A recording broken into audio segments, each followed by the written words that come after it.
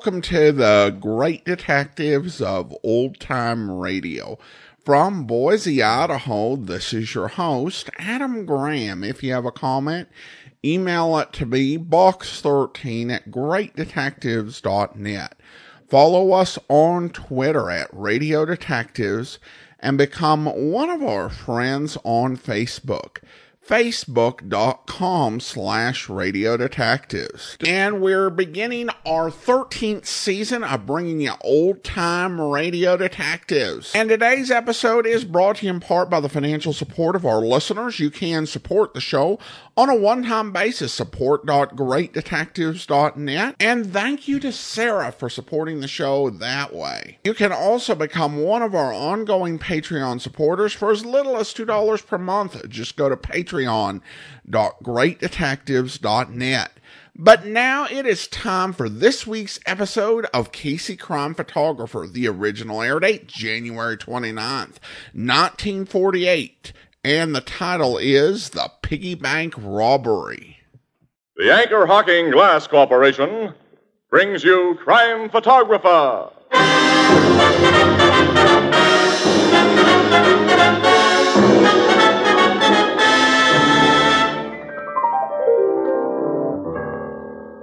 Hiya, Casey. Hi, Ethelbert. What's new? Did you read here what the president of the Columbia Broadcasting System says? He says one of these days we'll have radio sets so small you can wear them on your wrist. Oh, that'll be wonderful. Yeah, you can always have a radio with you. Oh, man, that'll be wonderful. You seem quite excited about this new wristwatch radio, Tony. Well, why shouldn't I be? It's wonderful. Then every Thursday, everybody will know the right time to hear me say, Anchor Hocking is the most famous name in glass.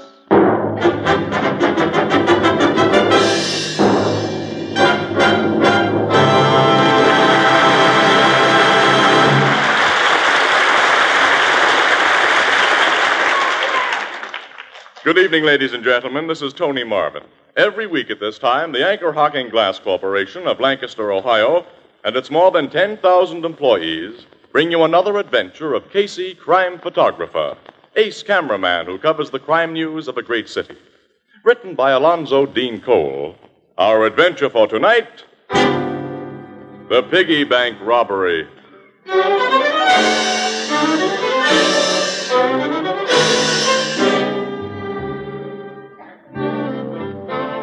8:15 in the morning. An elevator in the towering Express building stops at an upper floor and discharges a sleepy-eyed Casey. Heavy-footed, he walks across the corridor and wearily opens a glass-paneled door labeled Photography Department. Hi, Casey. Hello, Jim. Your car break down on the way here, or have you simply decided to keep bankers' hours? What do you mean? Hasn't anyone ever told you that we button pushers are supposed to punch the clock at 8 a.m. sharp when we're on morning shift? Oh, nuts to you. Okay, pal. I never can wake up in time for this morning trick. City desk been looking for me? No, but Bill Shapiro has. Oh, what does Cubby want? He came in all excited this morning. Something very mysterious has happened to him. What happened? Well, sometime during the night... here he is. He'll tell you himself. Casey, Oh, Bill. I've been up the city room looking for you. I thought you might have gone there before coming here. You didn't tell the desk I hadn't shown up here, I hope. Certainly not. What do you think I am? Okay, I'm only kidding, pal. Jim tells me something happened to you last night. It was the darndest thing, Casey. Oh, sit down, Bill. Spill your story. You're not going to yawn when you hear it. This is something right up your alley. At this time of day, my alley is strictly...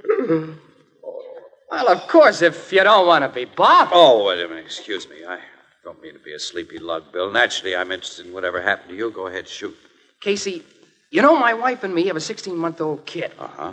Well, when I got up to come to work this morning, naturally, the first thing I do is to go into the living room to look at Julius where he sleeps. That's right. What do you think I see besides Julius? What? Someone's been in our living room during the night. They jimmied the door and searched the place. Well, they didn't hurt the kid, did they? They didn't even wake him. And we couldn't see that anything was missing at first. The wife's gold wristwatch was laying out in plain sight, and so was $15. But the burglar hadn't touched him. What do you think was the one and only thing he took, Casey? Well, you tell me. Little Julius's piggy bank. Piggy bank? Much dough in it? Not over $1 in small change. Your burglar was either a goof or some kid. Wait a minute. Been around enough to know the kind of jobs house prowlers do, and our job was opened by an expert. Casey, I got an idea why that piggy bank was stolen. Huh? Why? What is it? This was a brand new piggy bank because Julius busted his old one yesterday morning. So? You see, Julius likes his piggy bank like some kids like a certain doll. Uh-huh. He always wants it with him when the wife takes him out in his carriage. And sometimes people who stop to look at him drop a couple of pennies in it. Well, someone dropped something else in that bank of his. The one that he busted. What? Now, this is something I ain't told anybody else, Casey, because if there's a big story in it, you're the guy who can get it, and I want you to have it. Thanks. You've been awful nice to me since I've been working here. You're not a hard guy to be nice to, Bill. Well, what did somebody drop in the kid's bank? This. It looks like a pass key. Uh-huh. Somebody who stopped to admire the kid must have stuck it in there.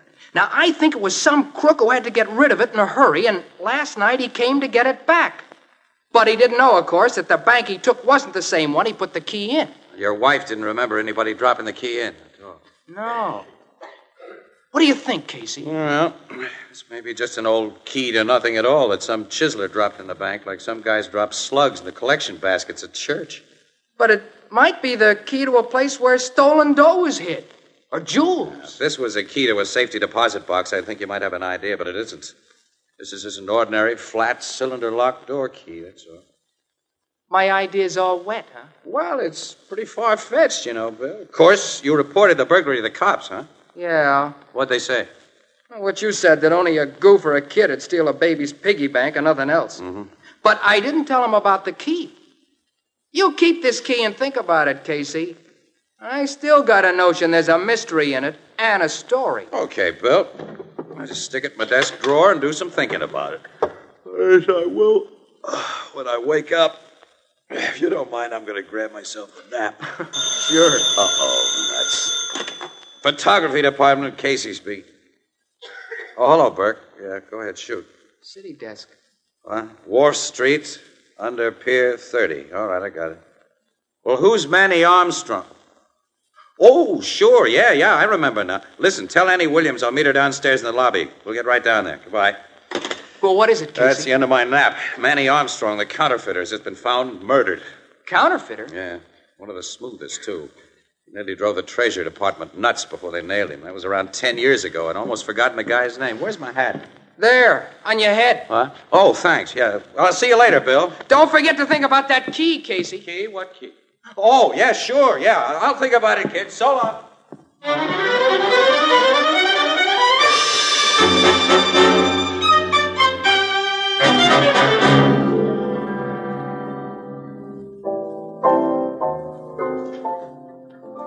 Hey, Walter, go down cellar and bring up some more sweet vermouth. We only got one bottle left the back of this bar here. And bring up some more lemons. Yeah, and some... Huh? When did you two blow in? Never mind them lemons, Walter. We Just now. Oh, boy, do we feel beat up, You can say that again. We've stuck on an assignment for 12 solid hours, Ethelbert. What assignment, Miss Williams? The Manny Armstrong murder. I read about that in the evening papers. He's the old counterfeiter who was just freed from prison. Yeah, well, he didn't enjoy much freedom. He gets into this town yesterday morning after being sprung from the federal pen at Lewisburg, and this morning he's found dead under a barge pier. Beaten to death, the papers said. Not just beaten, Ethelbert. He was deliberately tortured.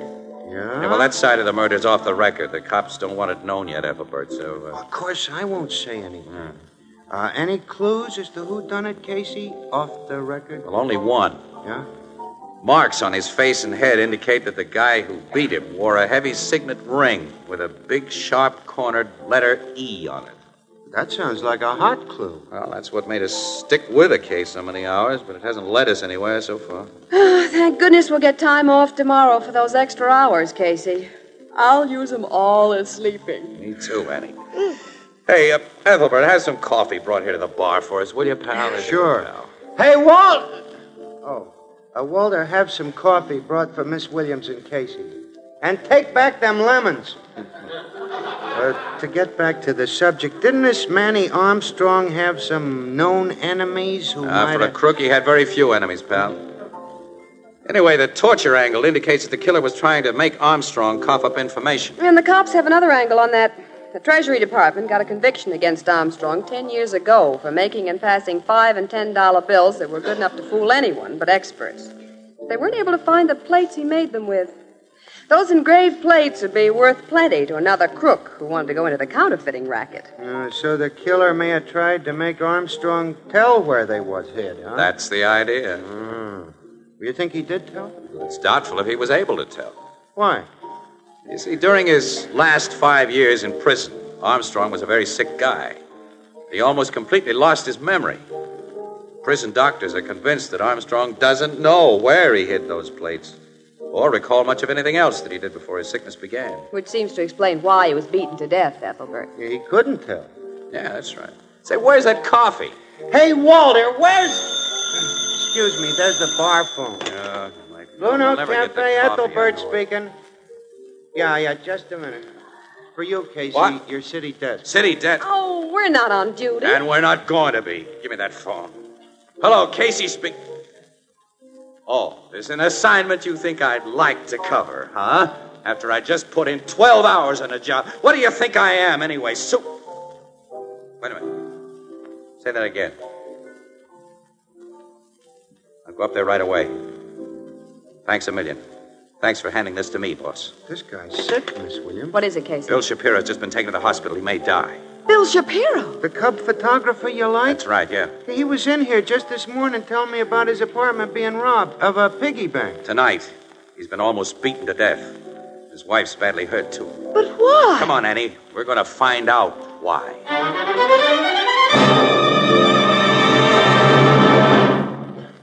Say, tell me, did you ever take a magnificent roast, steaming hot from the oven, and put it on a platter? And suddenly, bingo, the platter cracks. Well, that simply can't happen with Jadeite, the amazing new dinnerware developed by Anchor Hocking. You see, Jadeite is as heat-proof as the Fire King oven glass you use for baking, and yet it has the delicate beauty of rare old Chinese porcelain. And Jadeite prices are incredibly low. For example, a cup and saucer in open stock cost only 15 cents. And a complete 35-piece Jadeite dinner service for $6 costs less than $5. So ask for beautiful jade green Jadeite dinnerware at chain stores, department stores, hardware stores, and all other stores selling chinaware and glass. Remember the name, Jadeite, spelled Jadeite. Jadeite, the newest triumph of Anchor Hocking. The most famous name in glass.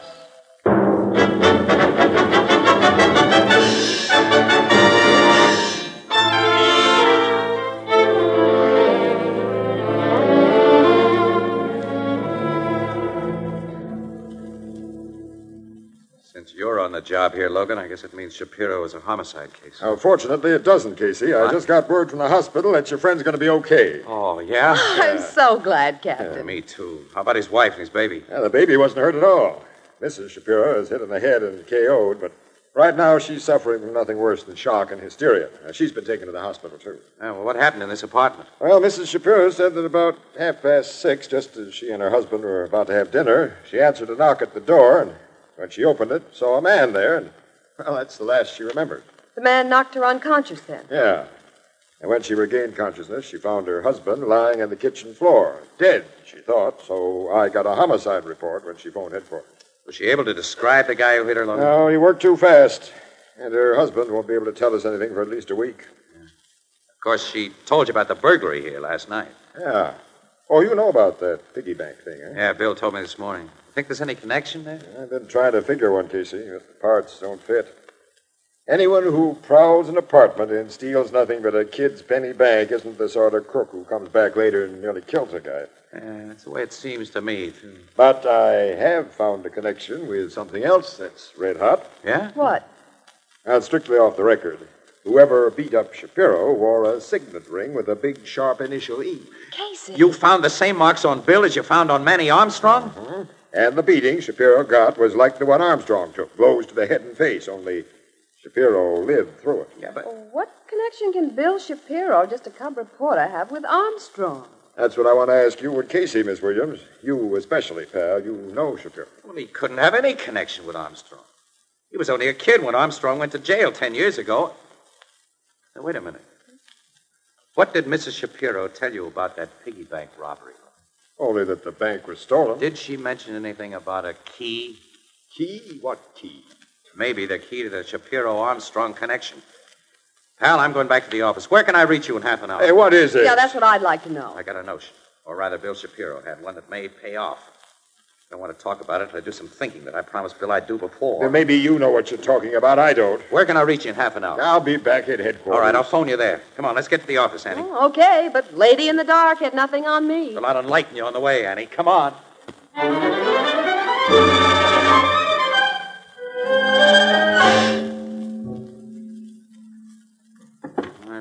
tossed it in a drawer of my desk this morning. Here it is. Here it is. It's just an ordinary flat pass key. Maybe it isn't ordinary. Wait a minute. Let's try this magnifying glass. Why? I got a hunch. Well, through the magnifying glass, it's still an ordinary flat pass key. Look at the other side. Still nothing out of the ordinary. No. Well, there goes the hunch. I guess so. Nuts. You see, Armstrong was an engraver, and I figured he might have engraved something on this key so fine it couldn't be seen with the naked eye. Something maybe about the location of those counterfeit plates that he hid away before his memory went haywire. Well, I'm used to being wrong. You gave Captain Logan a big build-up about this. You better tell him to forget it. Yeah. Wait a minute. Oh, what now? I just noticed something different about this key Bill Shapiro gave me. This isn't a key turned out by one of the big lock companies. This is a duplicate. So what? Well, locksmiths who make duplicate keys often stamp their names on the blanks they use, but I've never known of one of them who stamps on the original number, Annie. This key I got from Bill Shapiro has a name and an identifying number on it. Ludwig Marius. And the number's 12138. Hey, wait a minute. That isn't a true identification number. Manufacturers use serial letters to avoid running their numbers up into the millions. This key has no letters on it. Well, what do you think? Well, this 12138 must be a code of some kind. And the name... Wait a minute. Let me look at this phone book. Yeah. Armstrong spent most of his life in this town. He was arrested here. He must have hidden those plates here. Marius is an uncommon name. Let's see. There's only one listed in the book, Annie. And he's listed as Edward Marius, DDS. He's a dentist, not a locksmith. But the name on the key isn't Edward Marius. It's Ludwig Marius. That's so. The name's so unusual. They must be relatives. Annie, that signet ring. Some people put their first initial on jewelry instead of their last, and Edward begins with an E. Well, so does Emily and Ethel and Ermintrude. I know. All right, anyway, let's take this key to Logan instead of phoning him. You'll get a code expert in who will give us the lowdown. Okay. All right, come on. I'll open the door. Oh, thanks. Oh. Excuse me, lady. I was just about to go in when this gentleman decided to let you and himself out. There's nobody in the photography department now, mister. The guys are all out on assignment. Now I can see the place is empty, which saves me trouble, Casey. He's got a gun. What is this? Step back into that empty room, both of you, and quick. Go on, Annie. Yeah, okay. Now give me the key. What key? The key I've been hearing you talk about from the outside this door. Hand it over. No. Yes. You hit him. Look out. That's been done. Now you sit. No. And just to make sure you stay quiet, I'd put you both out for keeps if it wasn't too dangerous here. Thanks for the key, fella. So long.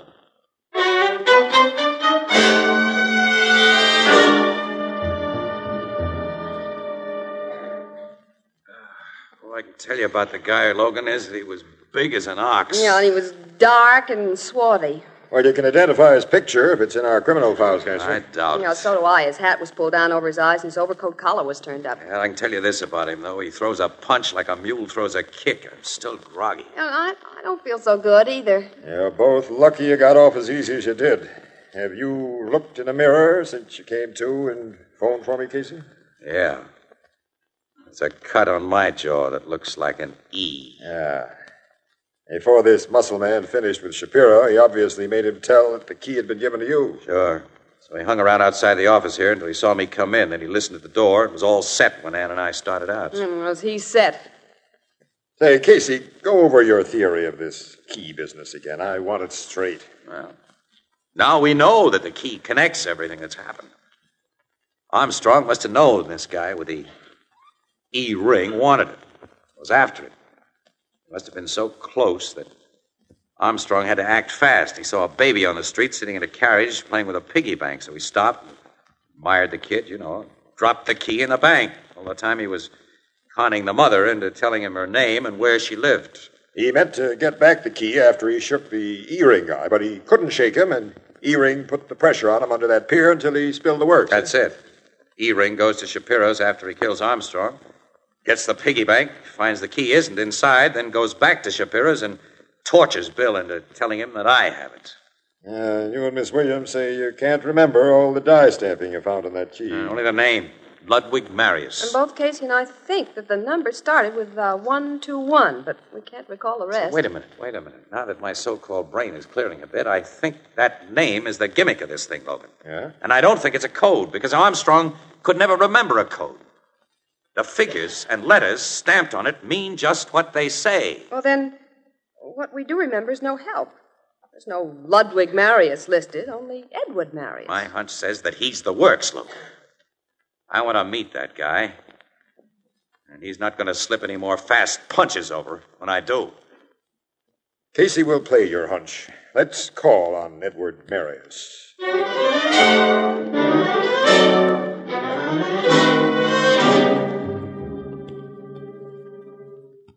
The maid said you people wish to see me. I'm Edward Marius. You? This isn't the guy who socked me, Logan. Oh, that man was twice his size. Pardon me, but I don't understand. Well, Mr. Marius, I'm Captain Logan of the police. Police? This is Miss Williams and Mr. Casey of the Morning Express. I'm happy to meet you, but I have no business with the newspapers or the police. I'm merely a practicing dentist. Mr. Marius, you're the only person of your name listed in the phone book or the city directory. I'm the only Marius in this city that I know of. Have you ever heard of a Ludwig Marius? Heard of him? Ludwig Marius was my father. Huh? Your father? He died 10 years ago. Oh, he died? Yes. Will you tell us something about your father, Mr. Marius? Well, what, for instance? What he did, who he worked for, his associations? He worked for humanity. He was a clergyman. A clergyman? Yes. My father was minister of the Hillside Church around the corner. Anyone in the neighborhood can tell you about his associations. Gentlemen, I'm proud to be able to say that my father, Ludwig Marius, was the most loved member of this community. What is this all about, please? Casey, you answer that. I guess we might as well be going, Logan. Wait. Your father died 10 years ago, Mr. Marius? Yes. Logan, didn't Manny Armstrong live in this neighborhood just before his arrest? Yeah, on Burnham Street, about 6 blocks from here. Mr. Marius, did your father die on January 21st? Why, yes. January 21st, 1938. That's it. What's it? Where was he buried, Mr. Marius? Well, in Beechwood Cemetery. In our family plot. Thanks. I think I've got it now. You've got what? Sure I have, Annie. And Mr. Marius has helped me remember all the numbers stamped on that key. I said he'd be the works of this thing. Hey, will you tell us? Sure. We're going to Beechwood Cemetery from here. And watch.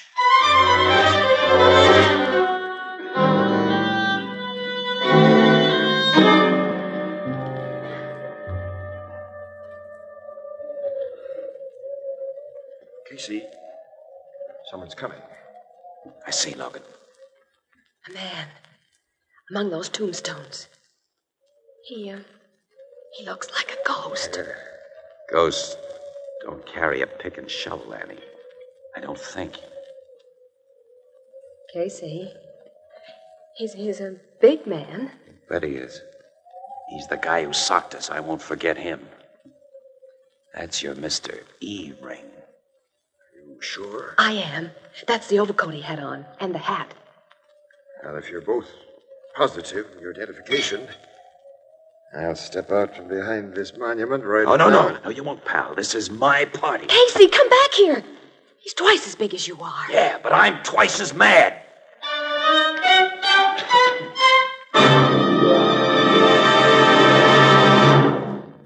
join the crowd at the Blue Note in just a moment. You know, one of the most heartwarming salutations in the world is the phrase, have a cup of coffee. But how often comes the polite, hesitant response, oh, don't go to all that trouble? Well, you know, now you can truthfully say, why, it's no trouble at all. It'll only take a moment. For that's all the time it takes to make a delicious, steaming cup of coffee when you use the amazing new discovery, soluble coffee. Now, you put a spoonful of this new kind of coffee in a cup, add hot water, and there you are. That's all there is to it. Now, that's simple, isn't it? And if you haven't tried any of the perfected time-saving instant coffees now on the market, buy a jar tomorrow and give your family and friends a treat. Soluble coffee is particularly welcome at breakfast when time is at a premium. 2/3 of the soluble coffees now on the market are packed in sanitary Anchor glass jars and protected by Anchor caps. These Anchor glass jars and Anchor caps protect soluble coffee perfectly against harmful moisture. They're easy to open, easy to measure from, and easy to reseal. Anchor glass jars and Anchor caps are both products of Anchor Hocking, the most famous name in glass.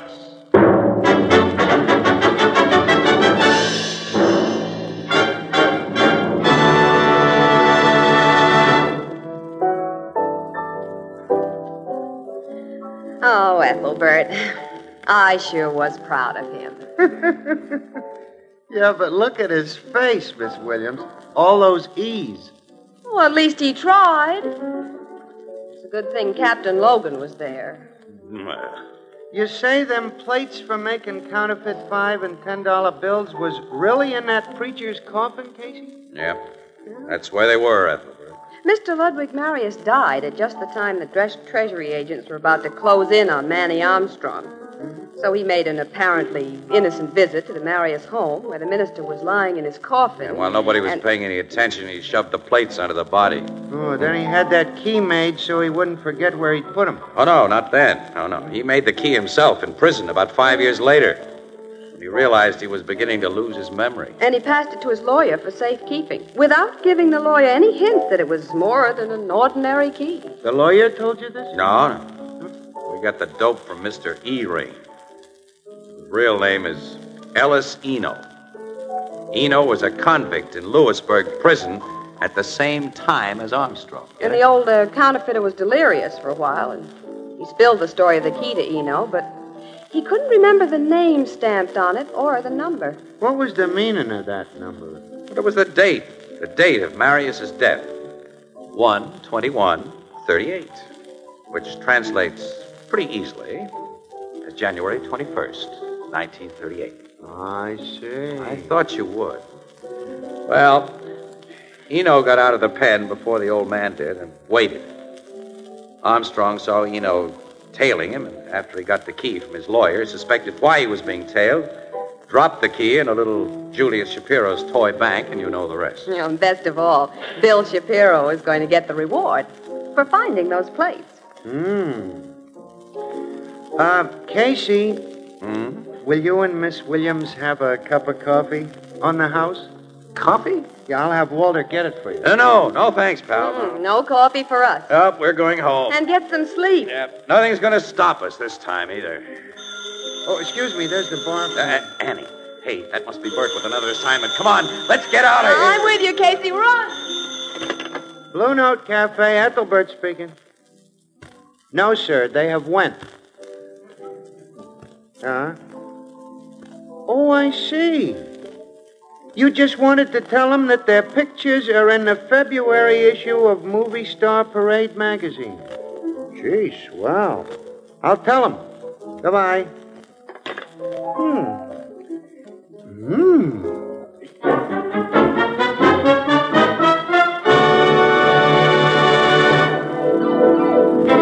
Crime Photographer, starring Stotts Cotsworth as Casey, is brought to you by the Anchor Hocking Glass Corporation, makers of Fire King Oven Glass, Anchor Glass Containers, Anchor Caps and Closures. All products of Anchor Hocking, the most famous name in glass.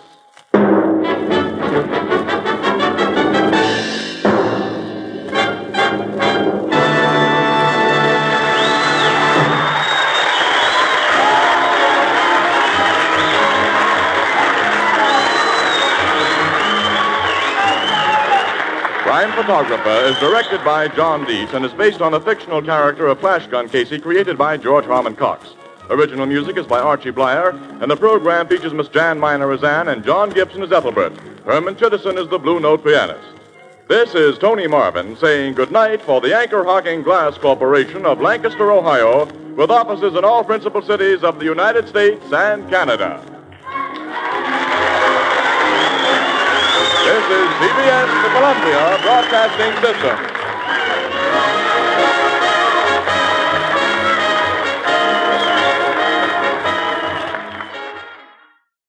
Welcome back. Well, a really enjoyable episode. A piggy bank for a baby. Not something I'd thought of. So adding it to the long list of things to consider as an expectant parent that I'd not thought of before. Though to have a child carrying it around, even a 16-month-old, it seems like those coins might be a bit heavy and they might injure themselves. And yeah, I know. That's just something that people from my generation tend to think of, I guess. Also, the opening where they were talking about people carrying radios everywhere on their wrist, which today seems like such a minor thing, almost a trifle given everything that we carry with us everywhere we go. It just gives perspective to, particularly when it comes to the phones and smartwatches we have today, how much further they were beyond even the imagination of forward-thinking people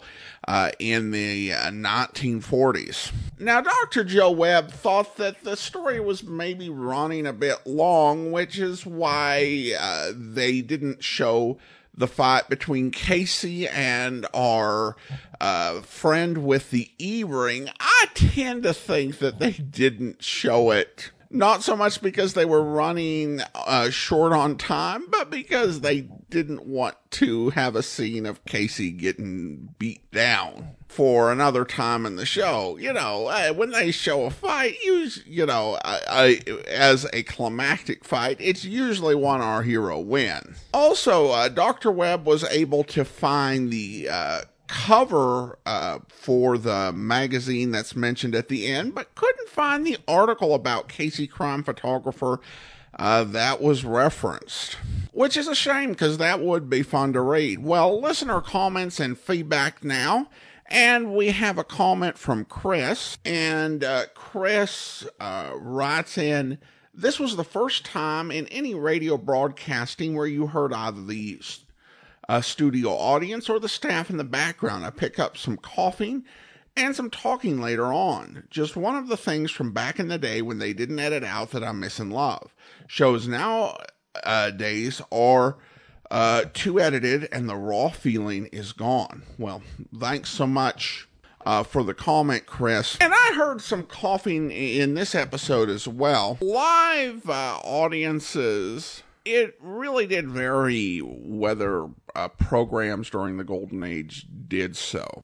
Most of your comedy programs did. Dramas, it was a bit more variable. If you had something like, say, the Lux Radio Theater or Screen Guild Theater, where you had a lot of stars who might be coming on, those tended to have studio audiences, while many detective programs didn't. I think The Man Called X during the CBS years did. And Mystery Is My Hobby, in some of the episodes, had a studio audience. Even up until recent days, and here we're talking the pre-COVID era, you did have radio programs that were performed before a live audience.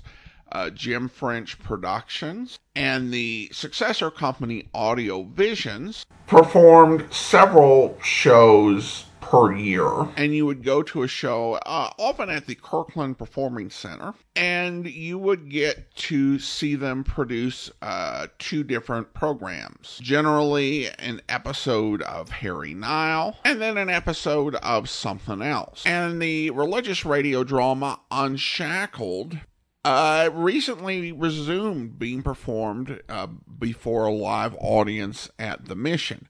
although you really can't hear the audience there. Now, I have my own thoughts on live audience. First of all, I would love to go to one of these performances, and hopefully someday I can arrange my travel to see one of these recorded live, because it sounds like a treat. But I do understand why audience noise gets edited out wherever it can be, or unless it serves a point, like you'll often hear on Harry Now recordings, the audience laughing at the joke. They'll leave that in. You know, you got a live, real-life laugh track. Yeah, you go with it. But they'll try and edit other things out.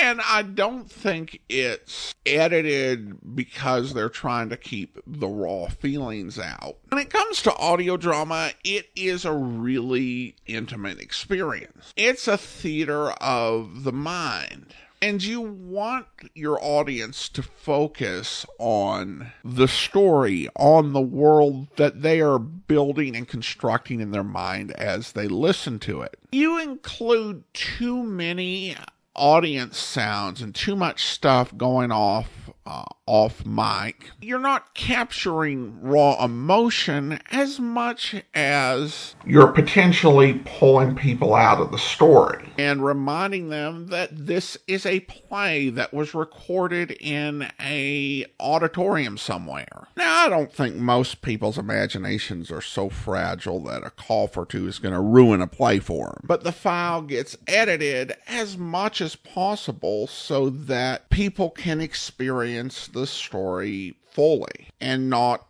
deal with some sort of, extraneous noises. Obviously, different folks have different perspectives on that, and that's fine. And I wouldn't dream of going into KC and pulling those sort of things out, or asking Andrew to do it, since I'm probably not the person to be doing surgical edits on the audio file, because it's part of the experience of listening to the programs as they aired. It's part of the patina. Even though if they could have, they probably would have edited some of those things out. They just didn't have either time or capability to do those sort of fine details. Today, when you have that done by audio editors, they're doing it to make sure that the listener has as good an experience as possible. And certainly there is a case where editors can over-edit files, and I've heard audio dramas that are over-edited.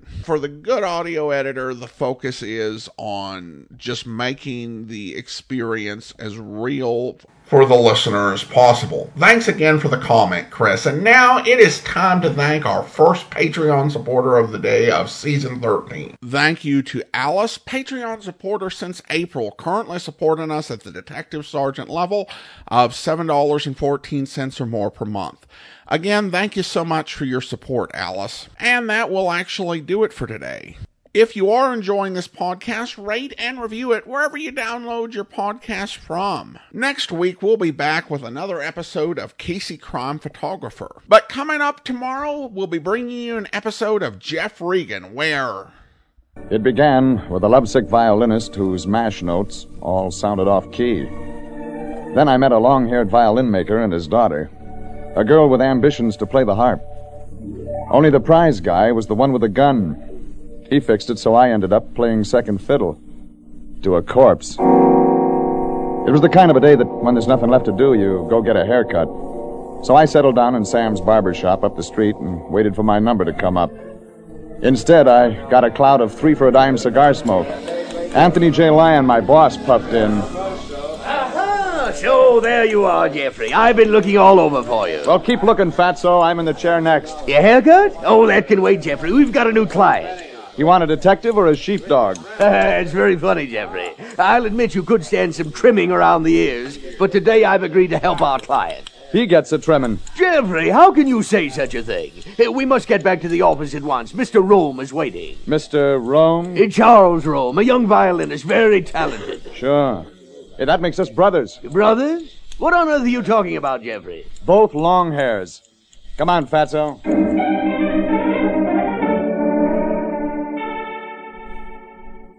I hope you'll be with us then. In the meantime, do send your comments to box13@greatdetectives.net.